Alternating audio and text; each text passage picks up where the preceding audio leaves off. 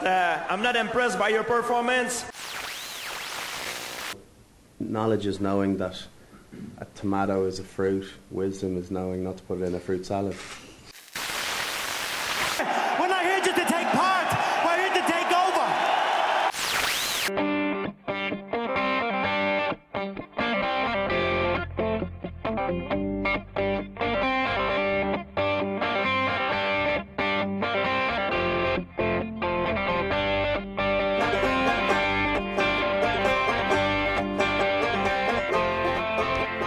Hello and welcome along to chapter 26 of What's the Story podcast. My name is Danny Murray, and as usual, oh no wait, it's not as usual, I've nobody, just silence. It's going to be a long podcast, just me and my own. So housekeeping is, no, I'm only messing with you. Look, it's just me doing the intro. There's a special edition of What's the Story podcast. It's 2016, it's a new year. But it's also the 100th anniversary of the 1916 Easter Rising, which anybody from Ireland will know is, you know, a bit of a big deal. But for anyone who's listening outside of Ireland, the 1916 Easter Rising was like a turning point in Irish history. It was a key moment in terms of Ireland eventually getting to be a free state, and then even further down the line getting to be a republic. So it's kind of fitting that 100 years on, everything over here is about the Rising. Like, literally, RTE have been talking about it for about 3 years now, because they'll milk the shit out of anything they can. Go on, the lads. But we decided, look, we'll get in nice and early. We'll get a decent person in to talk about it. Somebody who knows their stuff. And it won't just be me and Graham kind of waffling and throwing in an opinion. With Lindsay trying to give out to us about stuff. But it's a good one. So our guest this week is historian and author, best-selling author might I add, Tim Pat Coogan, who has written extensively on all things from Irish history, such as the famine, the H-blocks and the Troubles. He wrote a biography on Michael Collins, Eamon de Valera. He's wrote pretty much anything about Irish history he has wrote about. Like, he's a fascinating guy with a big old brain on him, and he knows his stuff. So it was really, really cool getting to sit down and talk to him about this, because I suppose he has that link. He's old enough as well that he's actually sat down and talked to people who were around at the time of the 1916 Rising, or family members who were directly connected to, you know, and it's kind of cool to have that tangible asset, to have that, just that 1 degree of separation away from all those kind of things. I suppose Irish history is one of those subjects that outside of Ireland nobody really knows about, but it's actually really interesting, really fascinating, and kind of the more you delve into it, the more you go, what the fuck is this shit? Like, this is just weird. Why, you know, it's crazy. Like, so yeah, so it was good to sit down and talk to him about it. He gave us a lot of information, and it was weird in one sense, because we literally asked him one question at the very start, and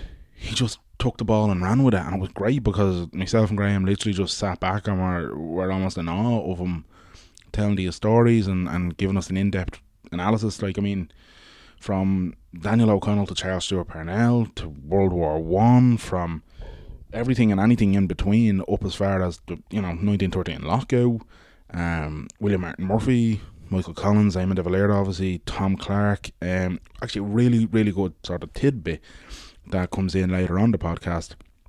Tim Pat tells a story about Michael Collins and Tom Clark, the first signature on the Republican Proclamation of 1916. Tom Clark, his sister, and a little interaction she had with Michael Collins that would essentially play a pivotal part in events further down the line in terms of the War of Independence for Ireland. So it was kind of cool as well to get those little tidbits. But fascinating guy, like, and as I said, really, really interesting.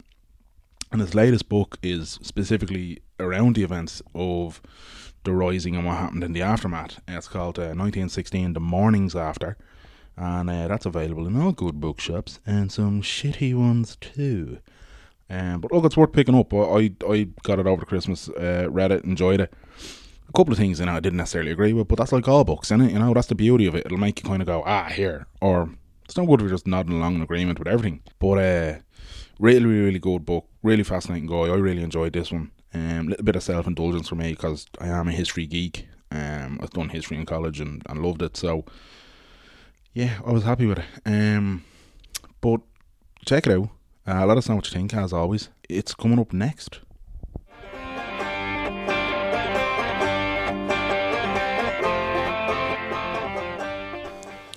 So 2016 marks the 100th anniversary of one of the most defining moments of Irish history, the 1916 Rising. At the time, the entire world seemed to be in conflict. You had World War I in its second year. You had the Russians building up to their own revolution, and Mexico was at war with America. But here on our own doorstep, the biggest revolution since 1798 was about to kick off in the form of the Easter Rising. And our guest this week is probably one of the best men in the country to talk to about that. He's a historian and a best-selling author. Mr. Tim Pat Coogan, thanks very much for your time and thanks for sitting down with us today. Oh, it's a pleasure. It's a very interesting and, as you say, very important topic. Yeah, your latest book, 1916, The Mornings After, has just come out. So I suppose we'll talk about 1916 and give us a little bit of a sort of building up to the Rising. What were the conditions? What were the factors that were leading up to it?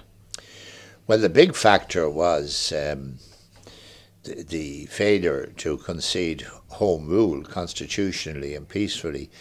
It was actually a great grandson of the man who coined the phrase "Ulster is right, will fight, and Ulster will be right." Randolph Churchill.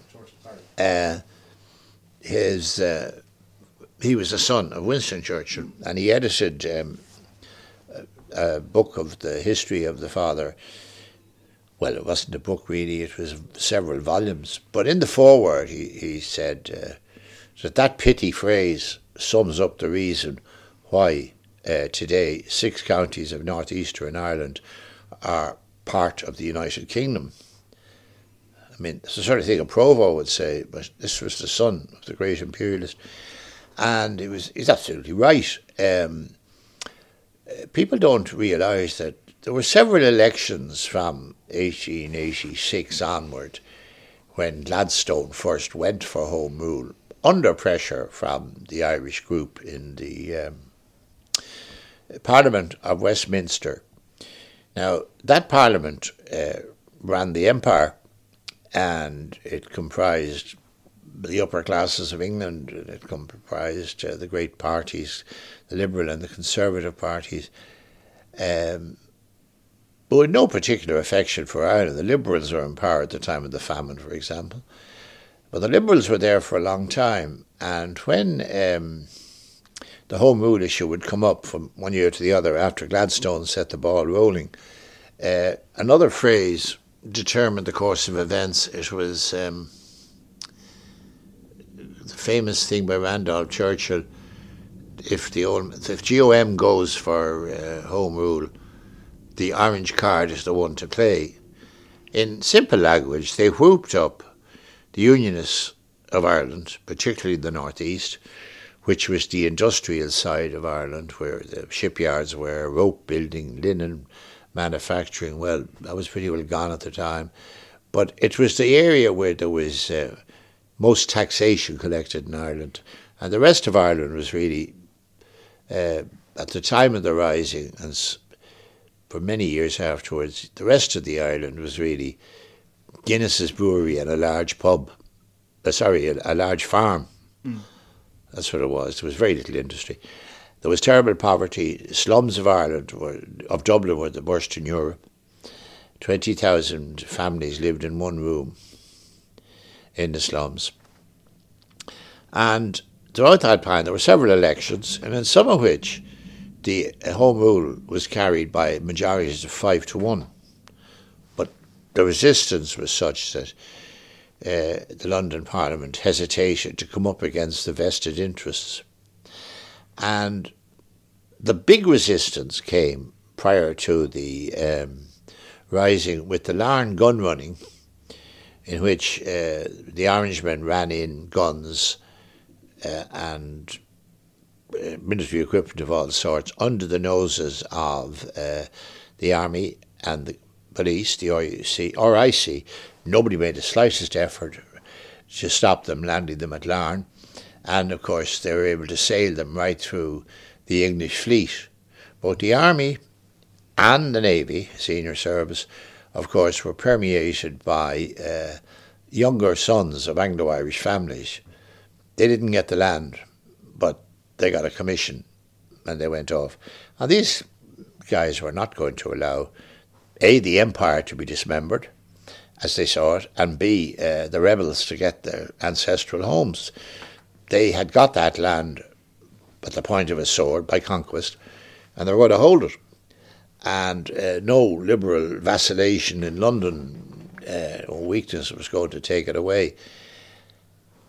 And in fact, no less a man than the soldier who put down the rising and shot the leaders, General Sir John Maxwell, said afterwards that the latitude given to the Orange element was what caused the rising. The most extraordinary lengths were gone to by the Conservatives, who were still out of power at the outbreak of the war, and they were demented. It was real fascism, overthrowing the elected, result of the ballot box, overthrowing the voice of the Mother of Parliament, and telling the Ulster people there was no lengths that they could go to that they wouldn't be supported, and making out that the people who were conceding Home Rule were traitors. And they had their own Ulster volunteers to back this up, along with the support in England. And facing them were, every action begets a reaction, were a Green volunteer force. Now that had been the idea of a man called Owen MacNeill, who thought that if it came to the point, this was in the run-up to the rising, run-up to the World War, in fact, the outbreak of the Great War, he wrote an article in the Gaelic League paper called On Clive Sullish, in which he put forward the idea that as one of the great English parties, the Conservatives, were putting forward the idea of force and encouraging and fomenting rebellion to prevent the will of the Parliament being carried, prevent Home Rule being put through, that the Nationalists should put an army in the field, or at least have a volunteer force, they put it. They didn't think in terms of army. And the idea struck the people, because they'd been watching all this defiance and all these manoeuvres, and huge numbers joined the volunteer force. But they were joining not for an offensive war, but to safeguard Home Rule against mob rule, as they saw it, against the Ulster Volunteers. And Pádraig Pearse summed up their sort of attitude very well. He said very strongly that, in fact, he said, cursed be the man who would take up arms against his Protestant brother, or would, act in a sectarian fashion. But he said, to him, the sight of Protestant Irishmen with a rifle was far less ridiculous than the sight of a nationalist without one. And that was very much their spirit. And there were other groupings like James Connolly, who had this little unit, this Irish Citizen Army, which was formed to defend the strikers against the police in the Great Lockout of 1913. It was very brutally put down. The effort at founding Irish trade unions, Connolly and Larkin had founded the Irish Transport and General Workers Union. Larkin went off to the States because he could see he wasn't going to get anywhere with Labour politics in Ireland, and he didn't agree at all when he heard that Connolly had marched the Citizen Army, the Labour Party as it was in Ireland then, into the GPO, because he correctly foresaw that it never marched out again. The motor force in Irish politics thereafter was a nationalist, two nationalist parties, who had a civil war, which was a split really of the right from the further right. Yeah. And that's continued on, as we know, to our present day. Between Fianna Gael and Fianna Fáil. Fianna Fáil. Yeah. But there wasn't, well, we're jumping ahead, but the split that occurred in Fianna Fáil wasn't a split, it was just a caning. They got a huge number of their seats were lost because of the negligent way they ran the country prior to the banking bailout and the crash. But up to that, it was a very strong monolithic party, and Fine Gael, in fact, was the weaker side. But that's the way it was, a right-wing society, rural society. But over in Westminster, the leader of the Home Rule, the Irish Parliamentary Party, John Redmond, was putting the pieces together. After the fall of Parnell, the Irish Party meant nothing. They were split. Yeah. Home Rule fell. And nothing much happened until prior to the war, tried to put the thing through and pacify one side of the empire at least, or one part of it, in the face of a war. It looked as though Home Rule was going to go through. But with the outbreak of the war, they passed it in the House, but they put it in the back burner. It wasn't to be implemented until after the war. Yeah. And, of course, to the like of Tom Clark and Pearse and the signatories of the Rising, Sean McDermott, etc., that was just a confirmation in their belief they'd never get anything without fighting for it. Redmond didn't believe in that. He was a very honourable, decent guy. But I think there's an irony, or at least there's a symbolism in the position of a bust that they put up to him in the House of Commons. They did respect him. The people who dealt with the Liberal Party, some of the ministers like Augustine Birrell, who looked after Irish affairs, the Chief Secretary, were very fond of him, respected him. But they put up a bust to him. And the bust is quite small, but it's on quite a big plinth, so it looks big. It's on a stand. But it's the positioning that's really interesting and symbolic. It's outside the members' bar. It's not inside. Yeah. And he did deserve great credit for bringing to that point, because it should be remembered that the whole idea of having an Irish Parliament, an Irish representative or Irish representation in the House of Commons was to stifle Irish political growth. The Act of Union way back in 1800, after the 1798 rebellion, which was really a fomented rebellion. They did want to bring that on so they could crush it easily, and then it gave them the pretext to bring in the Act of Union and make Ireland like Scotland, Wales, and generally the Act of Union was very much the thing at the time. And the Irish got 105, I think it was, members in the Parliament. But the Parliament was 600 and something strong, so even if they all stood together, they wouldn't achieve anything. And the genius of O'Connell was that he, with only a portion of that 100, because I don't know how much he would have had, maybe 30 seats, 30 Catholic deputies following him. They were always shifting. Of the 100, let's say he had 30, there'd be at least another 30 would be Protestant landowners. And then there'd be more this or that and so on. But he managed to cobble together enough of an alliance to force Catholic emancipation through in 1829, and he became the first Catholic MP to be elected. He was elected in Clare. They voted him out, then passed an Act of Parliament to get rid of him. They didn't want a Catholic Irishman in Parliament, but he managed to overturn it. And emancipation meant that there was now chances of a professional class getting a toehold in the corridors of power, in the upper echelons of the army, the professions, civil service, commerce, and so on. And that kind of trend had continued throughout the century. The appalling famine, of course, showed, if you needed any illustration, the evil of the Act of Union, because, as we know in our time today, it's bad enough trying to get, if you're a farmer down in Kerry or Cork or Roscommon or wherever, and you've got flooding, it's damn difficult to get your TDs to move them up in Dublin to get anything done.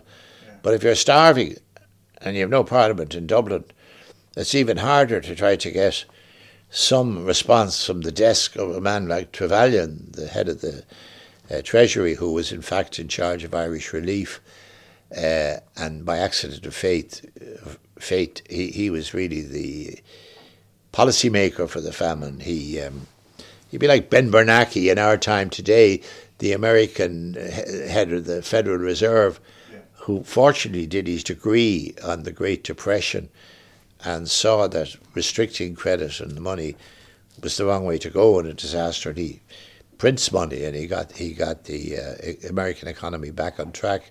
Yeah. Or Ken Whittaker later in our lives, he rescued the whole Irish economy because De Valera and his party were gone too old and uncaring to do anything about the state of the economy. But unfortunately, Trevelyan was going the other way. He was a very brilliant man. He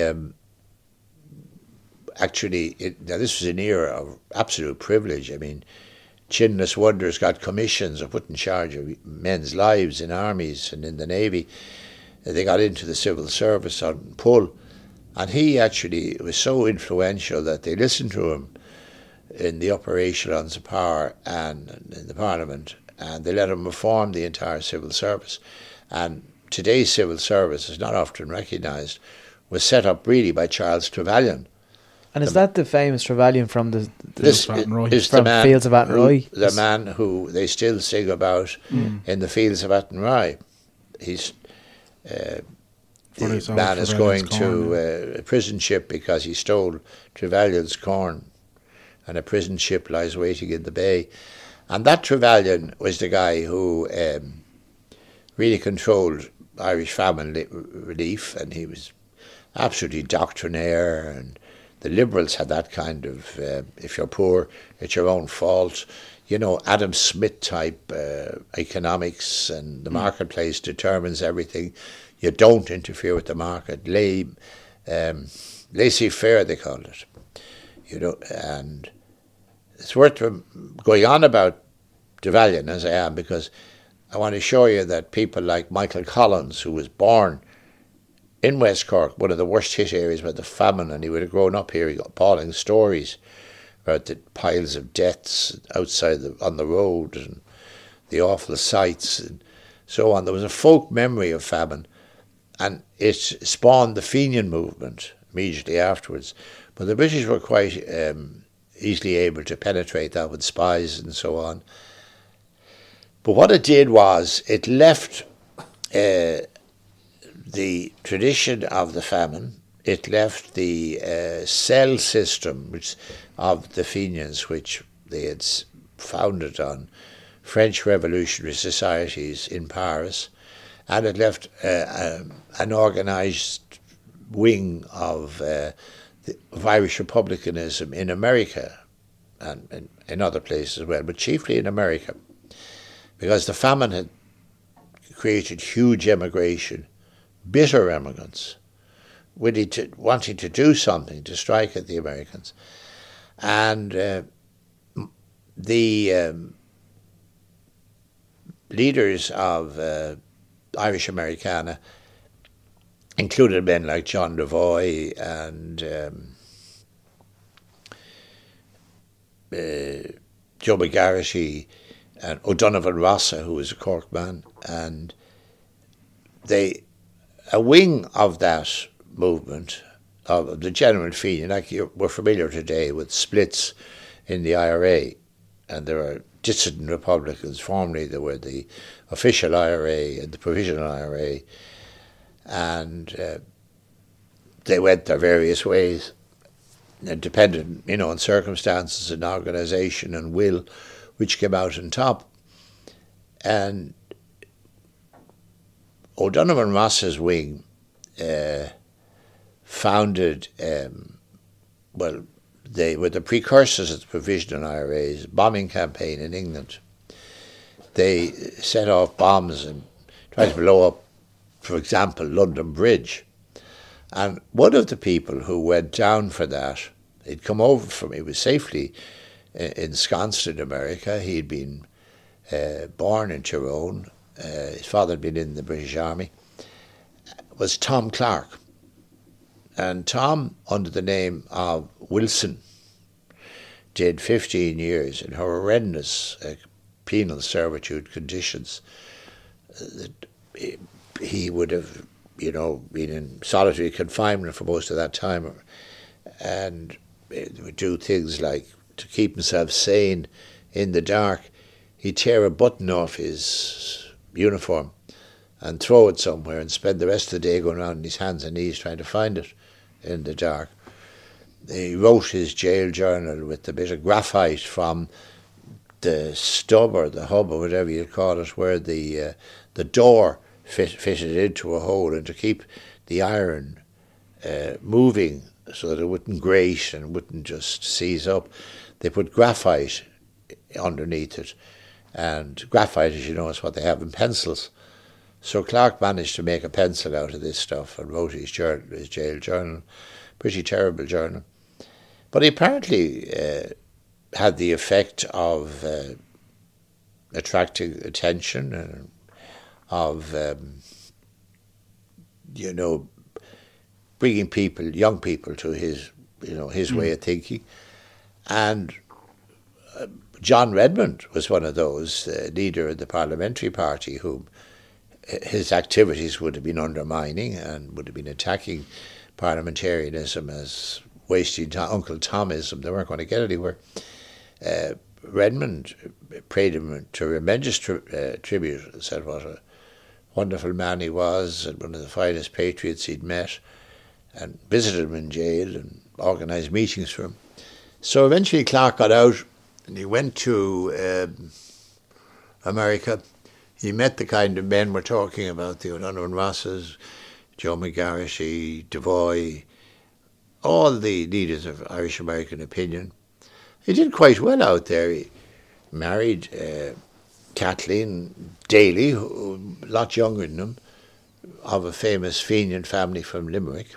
And he was in a fair way. He had two small farms in New York County, but he gave it up to come back, give up safety and comfort after all that, to come back to Ireland, started to cut the little businesses here. He did newsagent shop, tobacconists in Parnell Square, and he had other little shops nearby. And he attracted the young revolutionary-minded people of the time to him. And his little shop was well watched by the political police, the special branch, particularly for the comings and goings of Sean McDermott. Sean McDermott is a very interesting man. He had a bad leg, polio leg, and he hadn't very much formal education, but he was a great organiser and a wonderful personality, apparently. People spoke very highly of him. And they have, it's well worth a visit. The state have refurbished his cottage, his home, in Kilty Clogher in County Leitrim. And it's worth seeing because it gives you, it illustrates far better than any talking just what was the life of a small farmer, an Irish small farmer, or a labourer indeed, living in this two-room cottage, 8 or 10 children, and on the side of a mountain in a time when paved roads, forget it wasn't tar macadam, And you can imagine the mother, pregnant, trudging back from the village 5 or 6 miles away with the groceries, the ordinary business of living, and how he would have looked around him at this and decided there was a better way, and that he wanted to change society. And like all the leadership of the IRB, the Irish Republican Brotherhood, which was the descendant of the Fenian movement founded in Paris, they wanted better, what they call social services nowadays, though they wouldn't be described as socialists. They were more nationalists. They were reared in the country and farms and so on. Most of them were Catholic. well, they were Catholic to varying degrees. Tomas MacDonagh would have been extremely Catholic. Did the religion matter that much? Oh, it mattered an awful lot. Yeah. Yeah, it did. W.T. Cosgrave, who fought in 1916, for example, he proposed when they were drawing up, when the question of an Irish Parliament was becoming more real after 16, and the question of what sort of a country do we want, what sort of a country can we have, and what influences do we need, he proposed that the new Parliament should have a kind of a theological upper chamber where any legislation that might be contrary to Catholic teaching should be vetted, so not to give offence to the Vatican. Okay. And the rosary was said in this house every night. Oh. And if you dropped in there while the rosary was in progress, you were expected to join in. So it was. It was in no way sectarian, but just very strongly religious. That was a type of Irishman. That was like the fellows who built the two Irish builders, two Irishmen who built the Empire State Building in New York. That's the kind they were. Conservative, honourable, strict Catholics. They, with the help of the American money, they ran in. Erskine Childers actually sailed them in just on the very eve of the Rising. They got a few rifles. There's a letter in my book from Pierce, you can read it, and he gives the exact armament they had. And it would be accurate to a bullet, but it makes it clear they hadn't hope in hell. They were going out to make a sacrifice of their lives, to change public opinion, so that all this shillying and shallying about home rule and would be just swept aside in a tide of emotion. And as he said in a famous speech, article, because he'd repeated him, he was a famous orator around Dublin at the time, so he'd been saying the same thing in a lot of places. But he said one very important thing. He said, "Beware the risen people, for they will take what you would not give." That was their attitude. Yeah. Keep your head up and don't be taking handouts from anybody. We're Irish, we're entitled to our own country. Look at the way they're making a cat's paw out of it, between the Liberals and the Conservatives, flirting with the Orangemen. It was pure fascism. They were right, of course. They were overturning the voice of the battle, the verdict of the ballot box. So when the war broke out, Redmond, honourable and decent as he was, he still believed that even though Home Rule had been postponed, that this Parliament would yield Ireland justice, and that there would be Home Rule after the war. And he said he supported it, but he didn't realise that by that time partition was de facto, not de jure, but de facto, because they had decided to exclude the northeastern counties. They would indeed have excluded all 9, but Craig, later on in our story, one day Craig, the first Prime Minister of Northern Ireland, came to Lloyd George and said, "Yes, I know you think that the 9-county province it'd be what we'd want in Ulster," because they talked about Ulster all the time. It was the Ulster crisis. It wasn't the Home Rule crisis, it was the Ulster crisis. But he said, 6 counties is all we can control because of the Catholic majorities. And it was that word control which really gave rise to the troubles we saw in our lifetime, because in order to control it, they weren't going to allow the Catholics any share in government, in housing. They keep them out of employment and so on. Control was the word. That very strong Catholicism I was talking about was absolutely anathema to the strong Protestants, particularly to the strange Free Presbyterian element that Paisley manifested in our time, and also 98 had been so bloodily put down. The Presbyterians were on the side of the Rising at first because they They would be discriminated against, as were the Catholics, but they were butchered, particularly because the British wanted to terrify them into not having any more risings.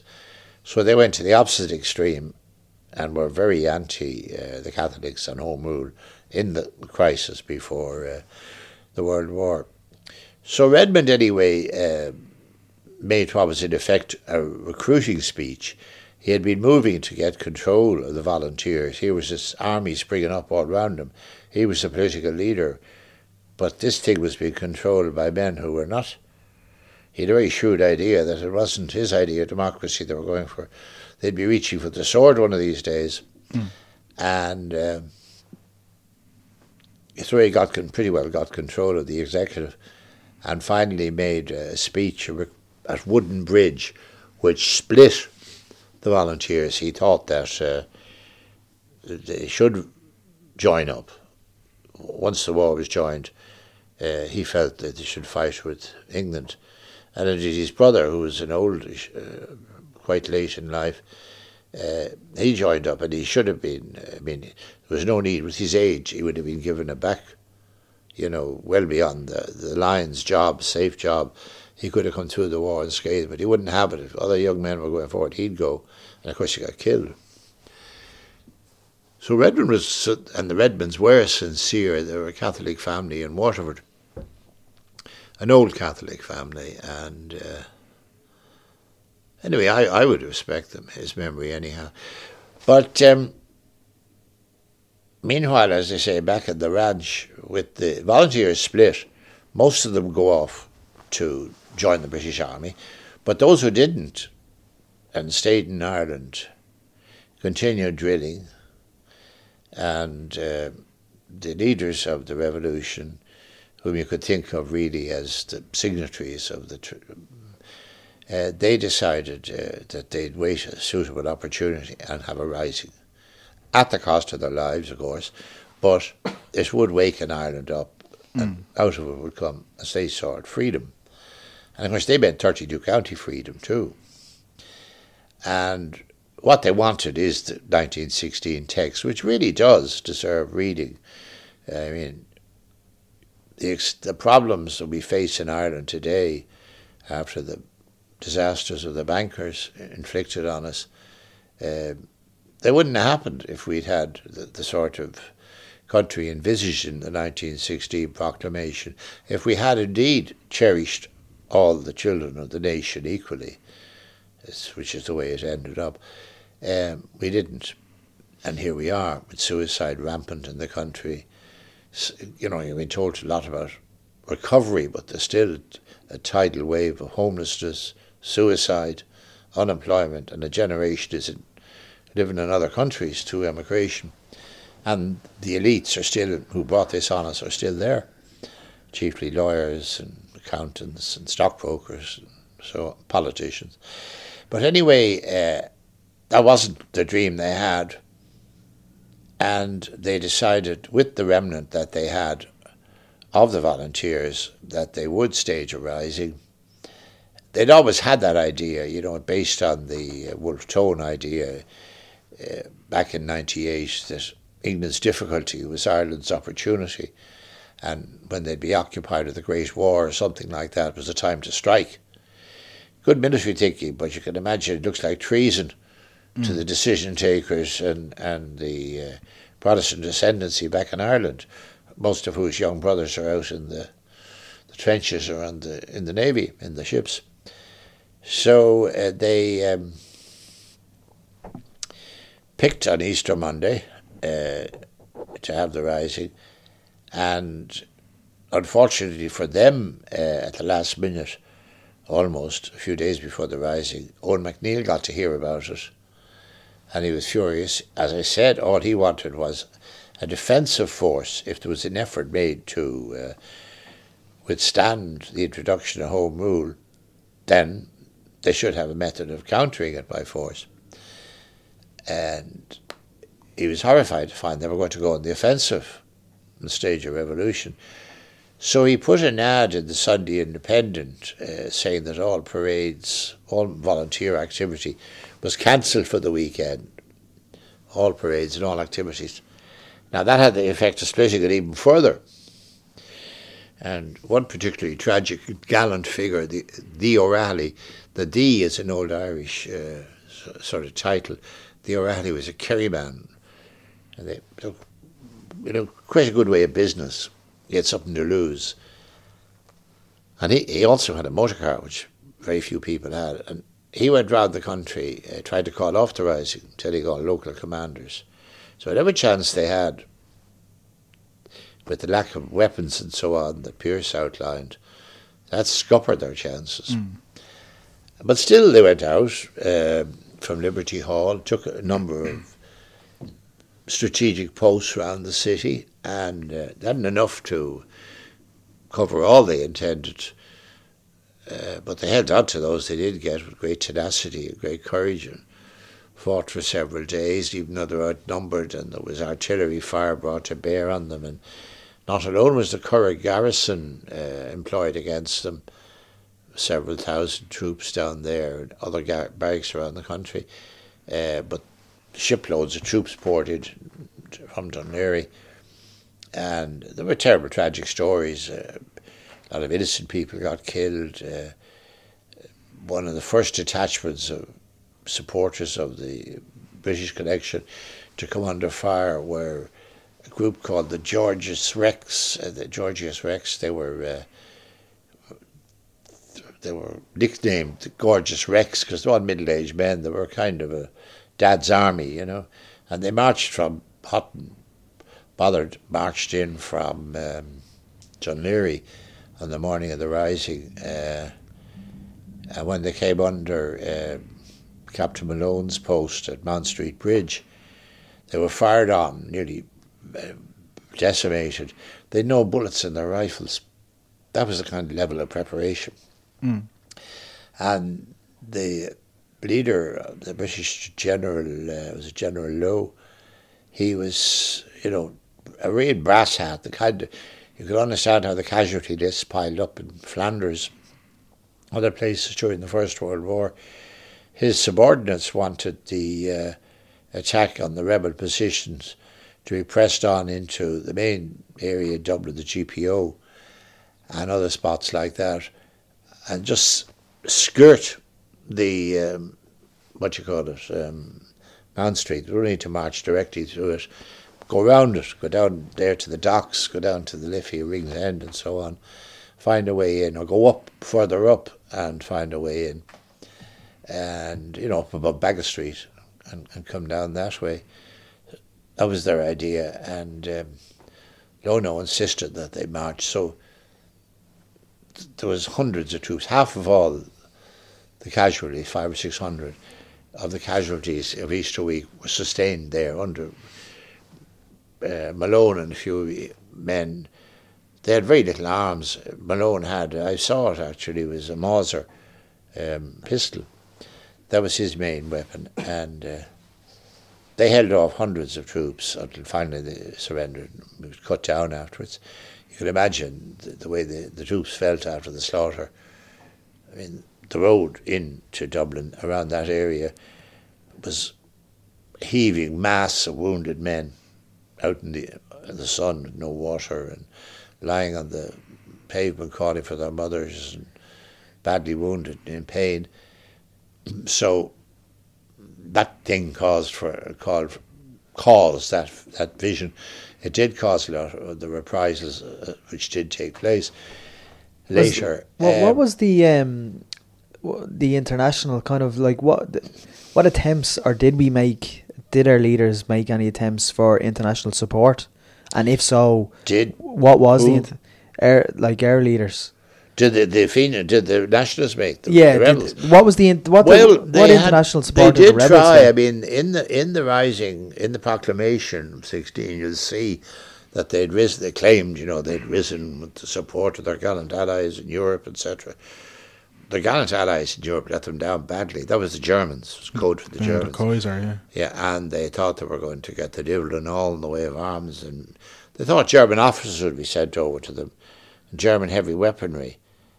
And in fact, only very few came back on the Helga, and which was captured because a complete mess was made of the arrangements to landing. The man in charge in Kerry of that end of things, Austin Stack, seems to be barely competent. There was supposed to be a green light shown from the shore, and it never came. You know the song about the lonely Bannon Strand and Roger Casement waiting, but no answer from the shore came from the lonely Bannon Strand.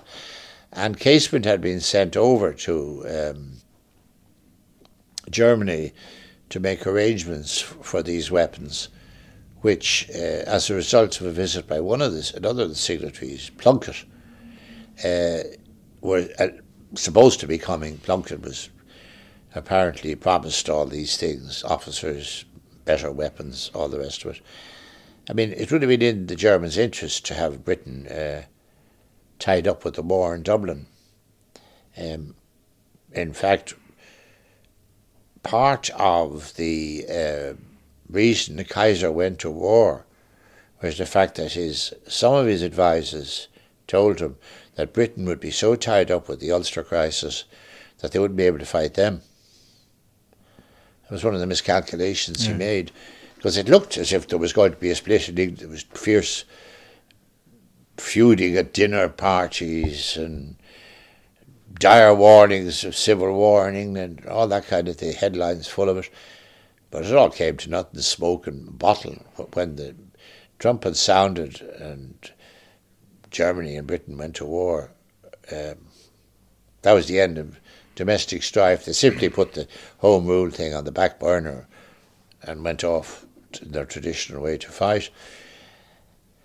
So Casement, as I say, had gone to Germany to make arrangements for all this stuff coming over. And also, he had, by now, the war, remember 1916, we're talking about, whereas the war had started in 1914. So there was 2 years of war, nearly 3, if you think about it, 2 and a bit. And one of his main objectives was to get his hands on the Irish prisoners of war in the German camps, the prisoners of war, to come over and fight in Dublin. But only a handful would join his brigade. They signed up to fight for England. They were loyal to their cause, their uniform. Maybe they weren't all that impressed with him. We simply don't know what was in their minds. But they didn't join up anyway. And he was disillusioned with the Germans. The Germans are fairly contemptuous of us. Some of the papers or some of the... I read some of the dispatches, German intelligence dispatches back to Berlin when the rising broke out, and they refer to disturbances occurring in Dublin. That's how it struck them. It didn't strike them as a full-scale military uprising. So Casement came ashore down on Bannon Strand. I don't know whether they've ever been down there, but it's a big strand with an onshore wind, and there's breakers. You come in a small boat. If you're not used to boats and you don't know how to swim, I don't know, It's not the most forgiving. Anyway, the boat easily turned to a rowing boat, and he came in very wet and cold, and he was captured very easily,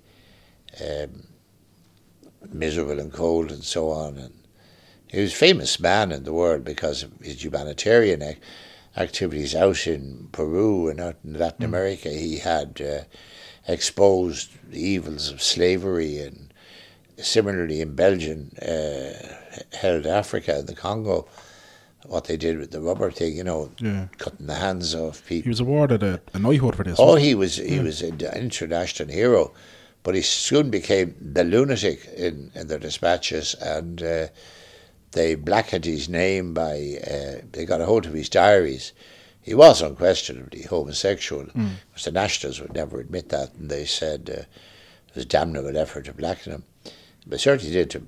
But the damnable thing wasn't that he was homosexual, but that they had used his predilection, his bias, to show Americans, in particular, high-ranking them. Because upper English society, of course, the public school system was no stranger to buggery, but that didn't, in a propaganda war, anything at all is a weapon to hand. So, as I was saying earlier on, Austin Stack was supposed to mastermind the landing of the arms. And I think it shows you how incompetent he was. He'd heard that Caseford was captured. So what did he do? He got up on his bike and cycled over to the RSC station to see, could he find out, was he there, or what was been happening to him. So the boys just said, come in, and stuck him in jail. Thanks very much. And there he survived the ride because of that. And of course, the detractors would say that's what he was aiming at. I don't know now. He was a brave man, but you couldn't say that was the most far-sighted decision ever made by a revolutionary officer. Well, they went to war, as we know, and they held out for a week, and troops poured in. General Maxwell came, and he took the view that these were rebels, and they acted treachery in the middle of a war, and they were held in pretty grim conditions, court-martialed and condemned to death. Now, by the standards at the time, with the World War raging, the executions were not terrible, but they did shoot all the leaders and various prominent people like Ned Daly, Kathleen Clark, that's Tom Clark's widow's brother, held out particularly, fought very hard down in the King Street area, South King Street area, and he was shot. And it was the calibre of the men and the way they fought, combined with the executions, coming against the background I've been trying to sketch out, the famine, the way the Orangemen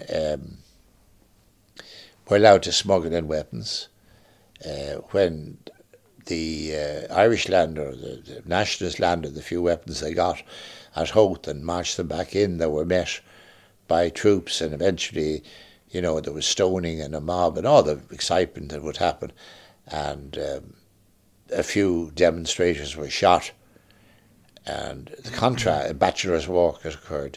The contrast between Bachelor's Walk and everybody standing back and saluting, as lorry after lorry load of arms passed through, you know, illegally, and vanished down the road. They tried several times along the way to the police to take the arms off them, but they didn't succeed. That was one thing stuck in their mind. Then the executions, of course, the stories of how they had fought, and there was a complete reversal of opinion. Some of the stories I've read of survivors, they described how they went to, how they were going to be marched in columns down to the boat to be taken over to English prisons, and the separation women, as they called them in particular, throwing things at them and jeering them, throwing flour at them. The separation women were the women who got a separation allowance while the husbands were away fighting in the front. And there was so intense, with the unemployment, you can imagine there were thousands of them in the British Army.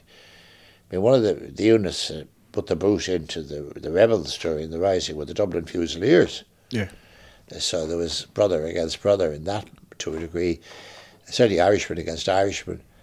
And then they got the blame for the destruction of O'Connell Street, but that was largely caused by the British shelling it and flames spreading from one to the other. But the very flames helped them because they'd stayed in the burning GPO and fought on, etc. And then the demeanour at the court-martials was very striking. Pearse was described, by one of the officers at the court-martial as one of the finest men he ever met or saw, Clark was 67 at this time. He shouldn't have come within the Nassau's War, the GPO. He'd been doing some revolver practice a few days before it, and he shot himself in the elbow. Can you imagine the pain of that? Yeah. And yet he goes in and lasts for a week, in shot and shell. They say he really freaked out, but he was there at the end, and he kept his resolution. After the surrender, the prisoners were all lined up in different places. Most of them, the GPO lot, spent their time. They were out all night in the gardens of the Rotunda. You know, at the back, under the gallery, and at the back of the Rotunda, there was a lot of grass there, and they slept out in the open. And Michael Collins, tried to keep Clark warm and alive by lying alongside him all night and keeping his arms around him. And in the morning then, at some stage anyway, a Captain Lee Wilson realised who Clark was, and he saw some nurses looking out from the Rotunda at these prisoners. So he had Clark stripped and paraded in front of the nurses. And Collins said that by the so-and-so, he'd pay for that. And he had him shot a few years later. Jeez. In Wexford for that. Just on Collins and that bit that you're talking about, I read in a book about Collins by, I can't remember the author's name, something McKay or McCoy, I think was his name. I think Michael Collins' A Life, I think was the book. At that moment you're describing, where they had been kept out overnight, out in the open and that kind of thing, it came to the bit where they were kind of separating them to divide it to who goes into prison, who goes off to be executed, that kind of thing. I don't know if it was just kind of a tale or if you've heard of it yourself. Collins avoided kind of a much worse fate than being sent off to a prison camp purely because somebody called his name. In Richmond's Barracks, somebody called his name and he went across the room and said, who's looking for me? You can imagine saying, what the F and noon, what Aegis, was calling me. But it saved his life because one of the political detectives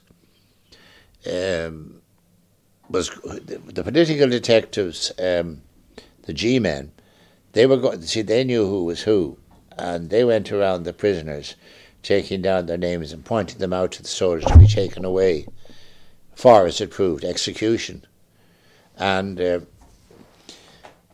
sympathies that people might have had for family men, people going to churches and being shot with their fingers to the holy water and so on, the people who did that and the people who directed that they be shot never felt any pang. And maybe they did, they came old and came to die, that often happens, but during the revolution they didn't, because they never forgot the sight of these people. To them they were like carrion crows over a battlefield, swooping on corpses or wounded men to pick them out for execution. Now, one that rankled particularly with them was Sean McDermott. McDermott had the bad leg, and again it was Lee Wilson, I think, who took away his stick, and he had to march with the rest of them with the bad leg to Richmond Barracks. And they tried, one of the people who tried supporting him made the British pay dearly for that. He was Liam Tobin, and he was really the head of intelligence for Collins, the head of the famous squad too, in a way, though he wasn't in it. But he shot a lot of people. He was the guy who picked out the people who needed to be shot, and in some cases did it himself. But his motivation would have been, to start with, well, he fought in 16, but the grimness came in with that kind of thing. And he described, he's a very good man to follow, he described the complete depression, being marched down the quays and everybody shouting and jeering at them. And somebody had just thrown flour over him. When some man came out of nowhere and ran across to him and started showering him with bars of chocolates and things and shouting, "Good lad," or something like that. And they got the odd shout at that. But when they came back at Christmas, they started releasing them. That was April. And they started releasing them in Christmas because such a whirlwind of publicity had built up that it became problematic whether America would enter the war on Britain's side or not. So they had to start releasing them. And that's how De Valera escaped. It wasn't that his mother's efforts and his part in America, as some people think, freed him, but it was that Asquith, the British Prime Minister, very soon after the Rising, began to realise that Maxwell's execution policy was having more of a damaging an effect than the rebels ever achieved. And there was no women to be shot. That's how Countess Markovich escaped.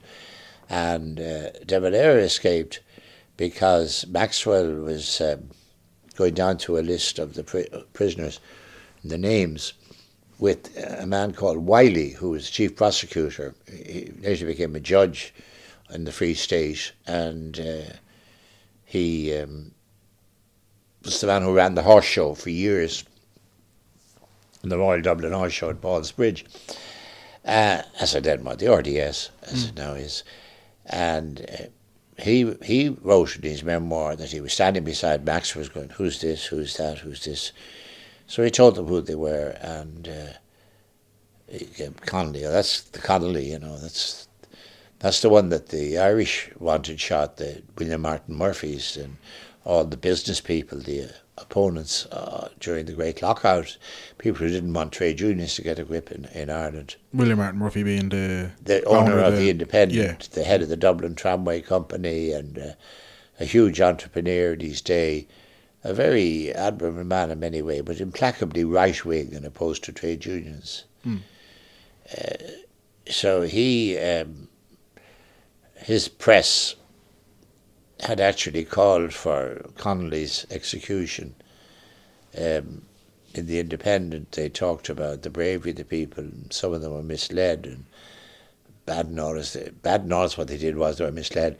But certain of the leaders, still awaiting sentence, were to be treated with the extreme rigour of the law. That was Connolly he was talking about.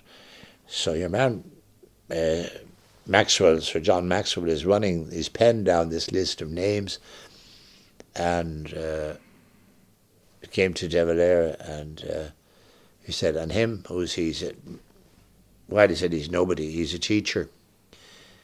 And Maxwell said, according to Wiley, "Right, we'll do Connolly and we'll stop at him." And if that pen had gone down another eighth of an inch, De Valera would not have been heard of since. Well, he would have been as a martyr. But he survived. He survived a few little episodes like that, didn't he? De Valera? Not so many. The big thing he survived was Easter week itself, because he was the commander. He was the last commander to surrender, because he was so far from the main action. He was down at Boland's Mill, and by the time the surrender note from Pearse and Connolly reached him, from Pearse anyway, his men, he ordered them to surrender. He made sure that he didn't get shot himself. He went over with a British military cadet whom they had captured to the hospital, Dunn's Hospital, and said, "There's a woman making a radio documentary about it, about the windowsill, because it was on her grandmother's windowsill that he wrote he accepted the surrender, or whatever he did. Anyway, lent on it and used it. But the point about Boland's Mill and about all I said about Mount Street was that episode captured the imagination of the people. And even though, as you know today, you can see where Boland's Mill is and you can see where Mount Street is, there was no communication at all between them. It'd be like trying to cross a shooting gallery to reach one's, to make any sort of contact.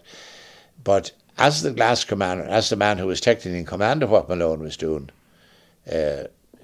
he had been the last to surrender, last surviving combatant, escaped the firing squads, had inflicted the greatest losses of the British.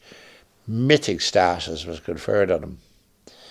And in fact, he's a man which he later showed in life. He had a terrific resolution. when he had his mind set and made up. But he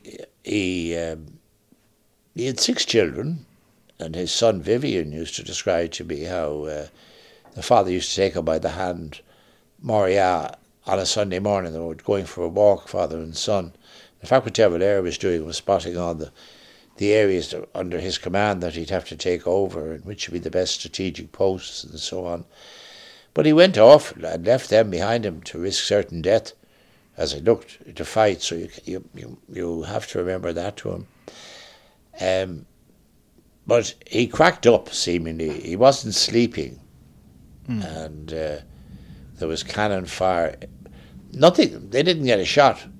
One of the men, it could have been a Lieutenant Fitzgerald, got the bright idea of putting a green flag on an old disused building some way away from Boland's Mill, and the British fire was directed at it. But then they didn't suffer any casualties in Boland's Mill. But with all the Dublin going up in flames, constant roar of artillery fire and rifle fire, even though they weren't firing, his nerves he had a nervous fit of some sort. He didn't sleep for days, and he'd give an order, then he countermanded, and he had funny kind of, he had the volunteer's uniform, all right, the officer's uniform, but he'd red socks and putty boots, you know, the boots you lace up, and the gaunt face, very tall and staring eyes, and he was having quite a disturbing effect on the men. So some of his officers persuaded him to take some rest, to get away from it, and they brought him a bit up the, there at the back of Western Row where Boland's Mill is, onto the railway, and they went up a bit. There was a siding. It came down very far. Things were different in those days to today. And here at the siding there was a little railway carriage. So they put him into that and he lay down for a few hours sleep. And when he woke up he thought he died and gone to heaven for a couple of minutes, because overhead there were cherubs and angels flying around. And gradually his eyes focused and he realised that this was all stucco work on the ceiling of the carriage. Unbeknownst to the men or to himself, they had put him into the royal carriage that was used when a member of the British royal family came to Ireland. They took them around Ireland in this thing. And that was part of the De Valera myth afterwards, or the mystique. But the rest of the story, it was all about reaction. I mentioned Clark a lot. In fact, I only found an interview I did myself, which I now believe is a very important interview, and I had it in my first book, Ireland Since the Rising. It's very difficult to think about Irish history, to know about it. Generally, the academic historians shied away from it. They wouldn't write about anything after the Civil War put the kibosh on it. They were afraid. And they made all kinds of excuses that the Customs House had blown it up, the papers had gone up in the forecourts and gone up in the Customs House, and any and every excuse. But the net result was that when the first 50th anniversary of the Rising came round in 1966, there was only one history of the 50 years between the Rising and 1966, and it was mine. Ireland Since the Rising. And in it I printed an interview I did with Tom Clark's widow, Kathleen Clark. And it really sums up the entire 1916 experience and how opinion changed. And you can well see how the emotions changed and how bitterness would have come into it all. She was actually under lock and key when they came to her. She was with some other women who would have been known to the authorities, Come to Mon women. And she'd have been known too through the connection with Clark. And they came to her to say she was wanted.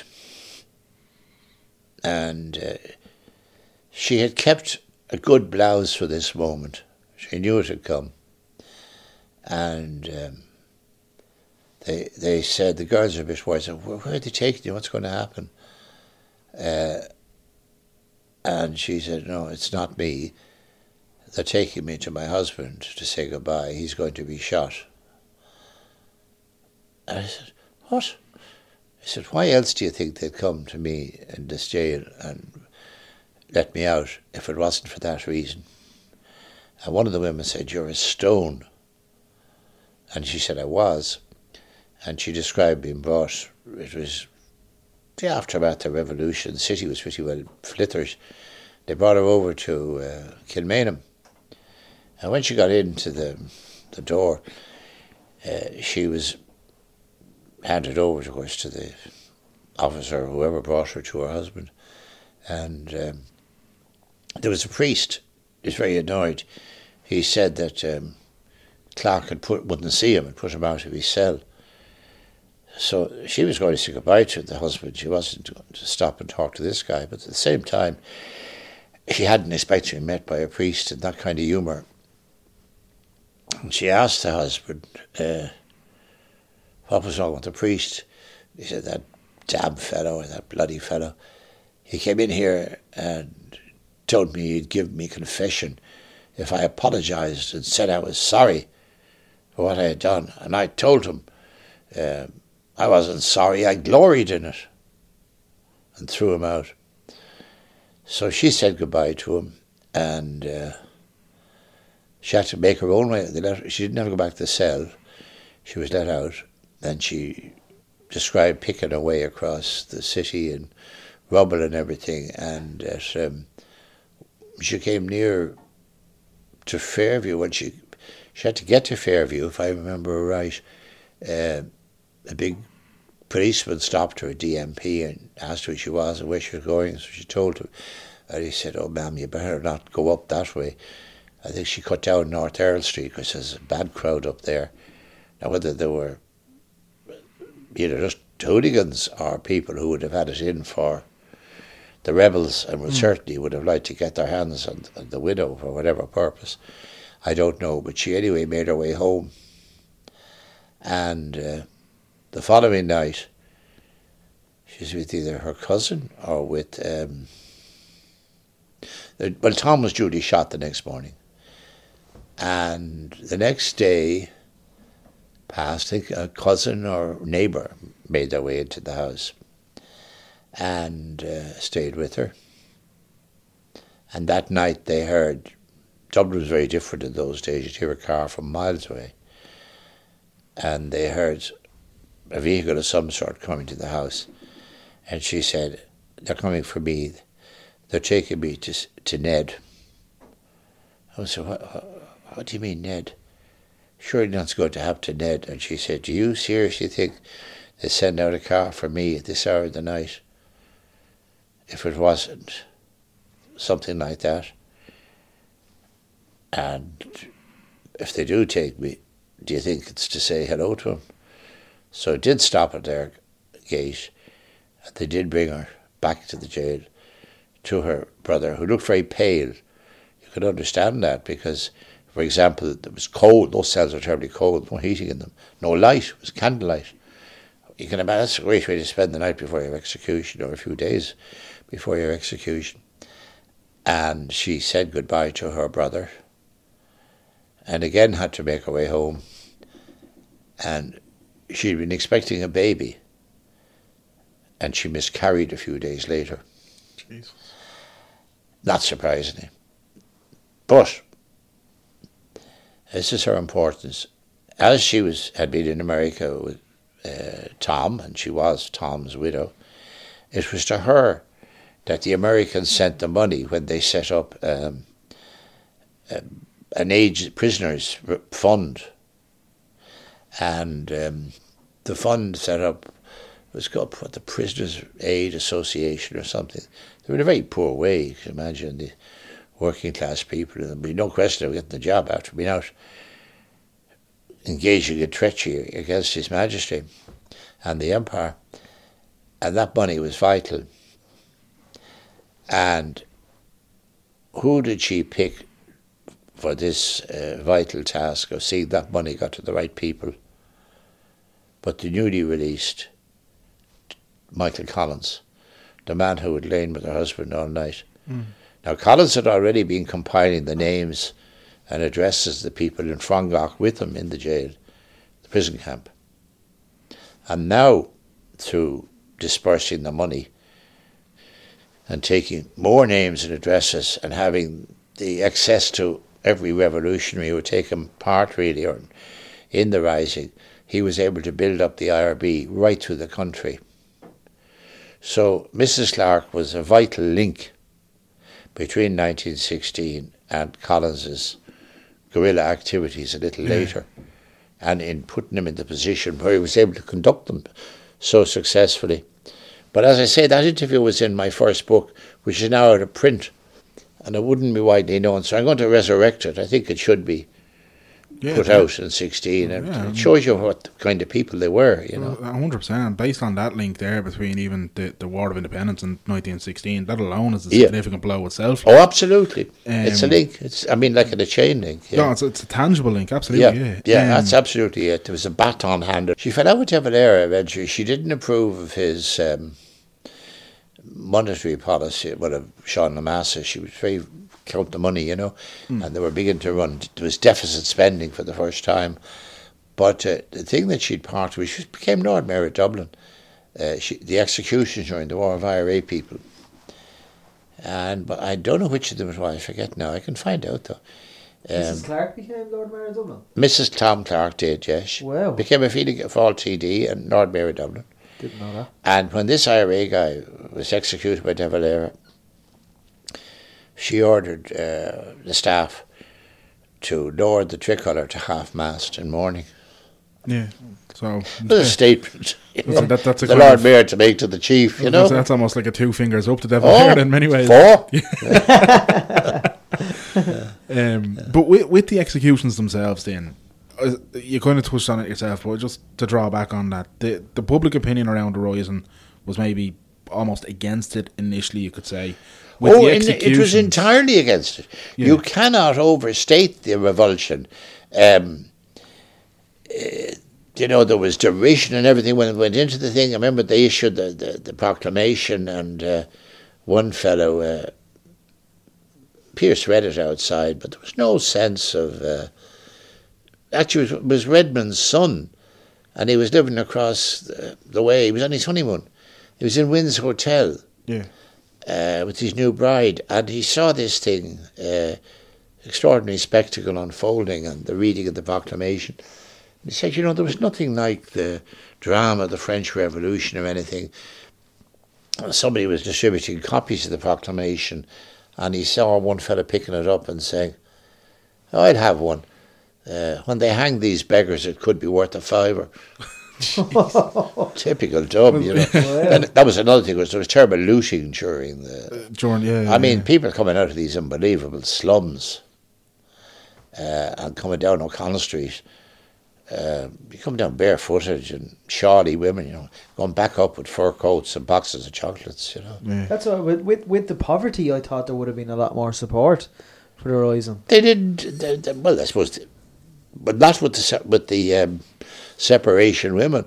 But very soon, the latent sympathy of the working classes came to the surface. Maxwell showed himself to be quite sympathetic, I suppose I could call it. His letters were brought together to his wife, you know, and he, for example, he thought that the slums were a disgrace. He said if a warm-hearted and generous people had been met even halfway, none of this needn't happened. The slums, he said, are a disgrace, and they could be easily solved. They could have been rectified, but it wasn't done. I mean, at every the Orange would give it all. Every hand's turn. He saw blunders being committed. And of course, I suppose all the time he was conscious that I'm getting the blame for all this, Yeah. But still, he saw the picture quite clearly. And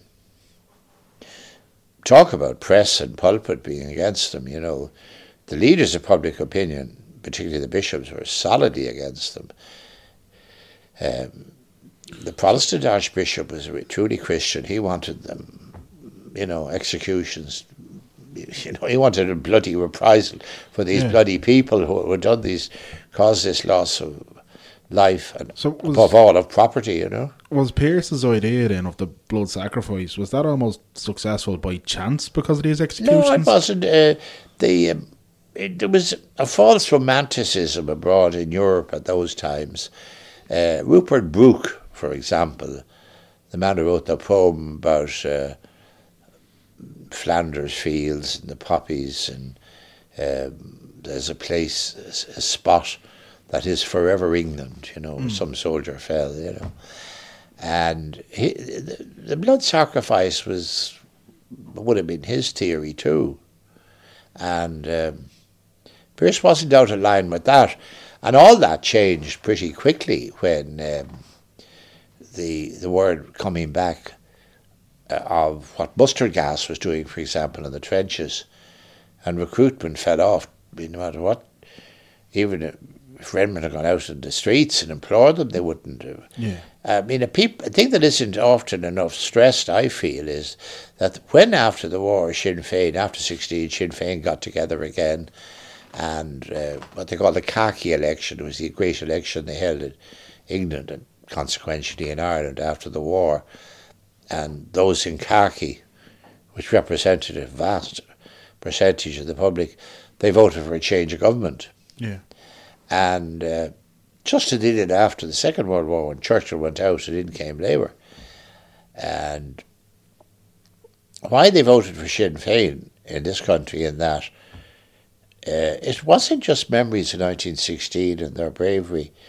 It was in gratitude for Sinn Féin's successful campaign to abort conscription and prevent it being introduced to Ireland, which of course a lot of the diehards wanted. Field Marshal Sir Henry Wilson talked about these shirkers and slackers and traitors and treachery, and we don't have half enough corpses over here. They'd make excellent cannon fodder kind of idea, and they mightn't be much good, but they'd stop a bullet. Of course, they were terrific soldiers, But anyway, the people, combination of the memories of 16, the propaganda of the Sinn Féin machine. I mean, they make the present Sinn Féin, who were pretty good at propaganda, look like amateurs. Yeah. They were tough boys, There was nothing soft about them. They were idealists, but they were tough idealists. And that got them the vote. They swamped the old Irish Party. I think they got 78 or something, or 73 seats, as against 6 for the Parliamentary Party. This the 1918 election? Yeah. Yeah. Something of a huge percentage. Much bigger than occurred in our lifetime with the swing against Fianna Fáil after the crash. So, anyway, it was a vital swing, seminal occurrence in Ireland. And the idealism of people started investigating their careers and their lives. And, like Sean McDermott, his background came out. He lived a life of considerable hardship and poverty, going around the country, organising the IRB. He was the manager of the newspaper, the Irish Felon, which was the paper that he and Clark produced. And it was, but the name would tell you, Irish Felon, it was a revolutionary document, Fenian. And the memory of the famine, all these things came to light, to life, and martyrs, and you have, every action has its reaction. They did something to the British lashed back, like Bloody Sunday being the classic example. Yeah. You can imagine the recruitment that meant, With 2016 also being the year of a general Sorry? election, with 2016 now also being the year of a general election, you were saying to me on the way down, actually, you raised a good point about political parties now. What was you saying to me? I was going to ask, with all your kind of research and stuff with the rebel leaders and the parties around, the nationalist parties around back then, is there, or in hindsight, like, do any of the parties now, I suppose, what would they be thinking now with the parties and the politics going on in Ireland at the moment? I don't think we need waste much time about that. They'd be disgusted. Okay. In my book that I've just written, 1916, The Mornings After, I'm looking back over the 100 years, and I came to the conclusion that the last decades or two here were decades of betrayal on the part of scandal and betrayal on the part of both Christ and Caesar. Christ for the buggery and the hypocrisy, getting up in the pulpit to preach morality and no divorce, no contraception, and then going round the back of the altar and buggering the altar boy, and then covering it up and sending the bloody priest out saying a word to anybody, to another unsuspecting parish. And you can see that the revolutionaries, like if Tom Clark had a strong enough view of priests to throw a man out of his cell on the night before his execution, can you imagine what his decision would be in handling people like that if such a situation arose? It didn't, and it couldn't, of course, as life isn't like that. But it's a valid comparison to make or query to raise. And as far as standards of honesty and behaviour, I know human nature is human nature, and things, with the best will in the world, power corrupts, absolute power corrupts absolutely. But men who were prepared to risk their lives, or like Collins, who accounted for it and was spent, can you imagine them tolerating the banks doing what they did and getting away with it? No. Bed and breakfast loans, moving money in and out of accounts, big billion pound chronology, the regulator not regulating. 37 times he said either I don't know or I didn't know that or I hadn't heard of it in his public statement. Where was he? He was in, they had him in court or something before. The Moriarty Tribunal, was it? Not the Moriarty. No, it's more reason. This is part of the banking. No, this is the banking thing, and it wasn't the banking inquiry that started recently. Well, that was a different. I think that's a different fiasco. Yeah, but it was about how the bloody thing happened. And what was the Minister for Finance doing? Patrick Honan. What was the Secretary of the Department of Finance doing? I mean, Ken Whittaker was a patriot in his day, and he changed the whole fortunes of. Man, I was comparing, his influence to that of Trevelyan. He would have been in the mould of 1916, though he wasn't a revolutionary. But those guys just would not have tolerated the kind of corruption. Maybe as they got older and fatter and so on, the IRB had gone like that until some of them, Bulmer Hobson and Ginny McCullough, revived it. Even though Hobson was a pacifist, but the kind of politics over there was just county council, like that fellow. No, but I think this is the sort of thing we should see. Not that it's very pleasant, but no, but you need these things to be brought to light. Oh, you do, and we need to see them when they are brought to light. So then, with all that said, would you trust whatever? Because we'll have an election in February, I think. And then the centenary celebrations. Do you trust the powers that be to give a good account of themselves in terms of the celebrations that might go on? Or well, I think they have. They've been forced to come forward a great deal more. I remember talking to Maurice Manning, who was the chairman of the official government committee into it, and I thought he was trying to. But he'd be Peter Gale to his core. And I thought he was sort of saying, poo-pooing it a bit. He wasn't, but I asked him how it was going, what was his overall impression of it, and his answer was along the lines of, Well, the local communities are very anxious to have an input and to do their own thing. And I took that to mean that he was hoping to get that the government are hoping that they wouldn't have to lend themselves to it and it could be done at a parish level. But public opinion has advanced so much that now you have the army going into schools with the flag and reading the proclamation, sending a nice young bright officer to a school. That's going to make one hell of an impact, you know. I was actually only hearing about that recently. Pardon? I only heard about something like this recently where they hire the flag, they sing the national anthem, and they give a big speech about the proclamation. It's a big thing now. Oh, it's a big thing, and they have many a good sort of event lined up for it. Yeah. Well, it'll be interesting to see how they pay homage to it anyway as it all unfolds over the next few Well, if you think months. now from the time I spoke to Morris, and a few months later, I think his term was up, and he made a report, and he made a suggestion which struck me in the vitals anyway. He said, perhaps we could get sponsors for it. Yeah, that's when it's... I mean, yeah. we can give Coca-Cola the GPO. Yeah. Walt Disney can have Ned Daly's place down there. You know. Yeah.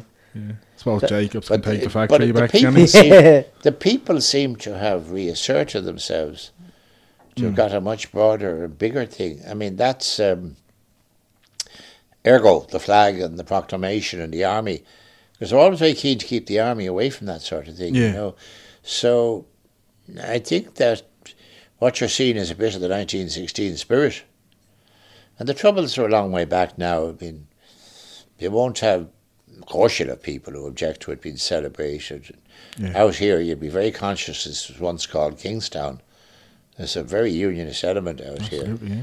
Only the other day, I was in a wine shop, and the woman behind the counter opined. We were talking about the waste of money in banks. And I said, God, yes, and there's going to be a terrible waste of money with all this 1916 business and all the things that are going to go on.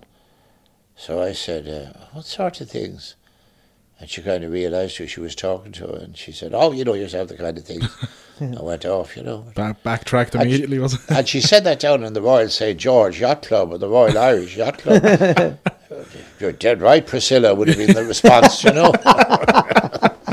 Do you think, just going on with public opinion, do you think the public opinion would support, say, down the road, a United Ireland? I think I have no faith in people telling you no, the money isn't there, and they don't want the North and all that. I think that's bullshit. I think if it came to it, the people would vote, even though you've seen otherwise indicating prime time. I mean, RTE is a very retarding factor in all this, I think. But one thing you can be fairly sure of, even though they do the sums in the North and decide which is the better system and so on, to vote or not vote, one sure thing, they won't vote for the Unionists. Yeah. And the Catholics are rising in all the categories, primary, secondary, tertiary, Catholic or nationalists, whatever you call them, are way ahead of the Unionists. And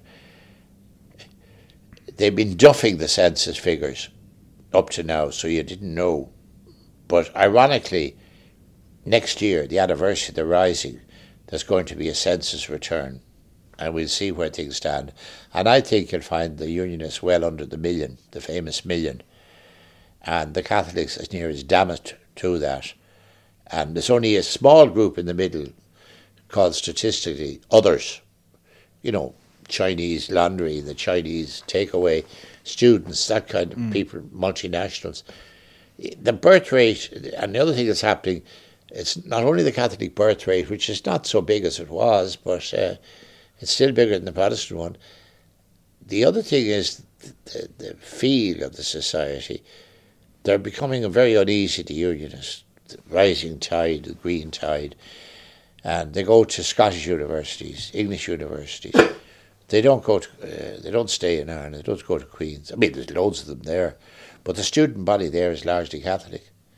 They run the societies things, and you know, you're hearing Irish spoken in the calls. They don't like that, you know. Yeah. Well, I suppose, as we said, it's a topic we could talk about for days and days, weeks and months and years, but we've ran out of time for now. But look, Tim Pat Coogan, thank you so much for giving us your time. As you said, your new book is 1916, The Mornings After. But also, if you like what you've heard so far and you want to check out even more, you've wrote extensively on Michael Collins, Eamon de Valera, the famine, the Troubles, any portion of Irish history. You've had your say on it, and people can check that out. So, look. And by the way, I think it's very important to mention, not for the purposes of puffing books or anything, but the diaspora. As this is going to iTunes and would probably have an international dimension to its audience, I think a thing that's very important, the Irish have been bad about, is keeping the diaspora in their thoughts. We now have a minister of the diaspora, and 1916 is very important to them because it helped to shape the country, which for better or worse denied them a place in Ireland. They are the diaspora, and things like the famine in 1916 helped to create the diaspora. It sent them abroad, and it's very important that they take an interest in their mother country and know what they're supporting, and don't be just pushed around by Dublin politicians who up to now used to say to them, don't support the IRA, do support the IDA, the Industrial Development Association, buy lots of Waterford glass, Donegal carpets, and Irish whiskey, have your holidays here, and go, had plenty of money and shut up and go home to America. That day is over. I think the Irish abroad should have, as they have in other parts of Europe, a vote, even though they have to go abroad. We could debate on how that was done. But there should be an involvement of the diaspora. There's over 70 million people of Irish descent in the world. And if even a portion of them took an interest in Ireland, they'd also be taking an interest in the day-to-day lives of their brothers and sisters, their mothers and fathers, and their families, and ultimately themselves. So I think that's a very important aspect of 1916. It was from America the money came for, and a lot of the guiding hand, Tom Clark, for example, first signature on the proclamation, came back, a member of the diaspora came back, via jail, via everything, gave up his comfortable life. And there's a message in that. And so say all of us, absolutely. Once again, Tim Pat Coogan, thank you very much. Thanks for your time. Thank you. You're very welcome, you're very welcome.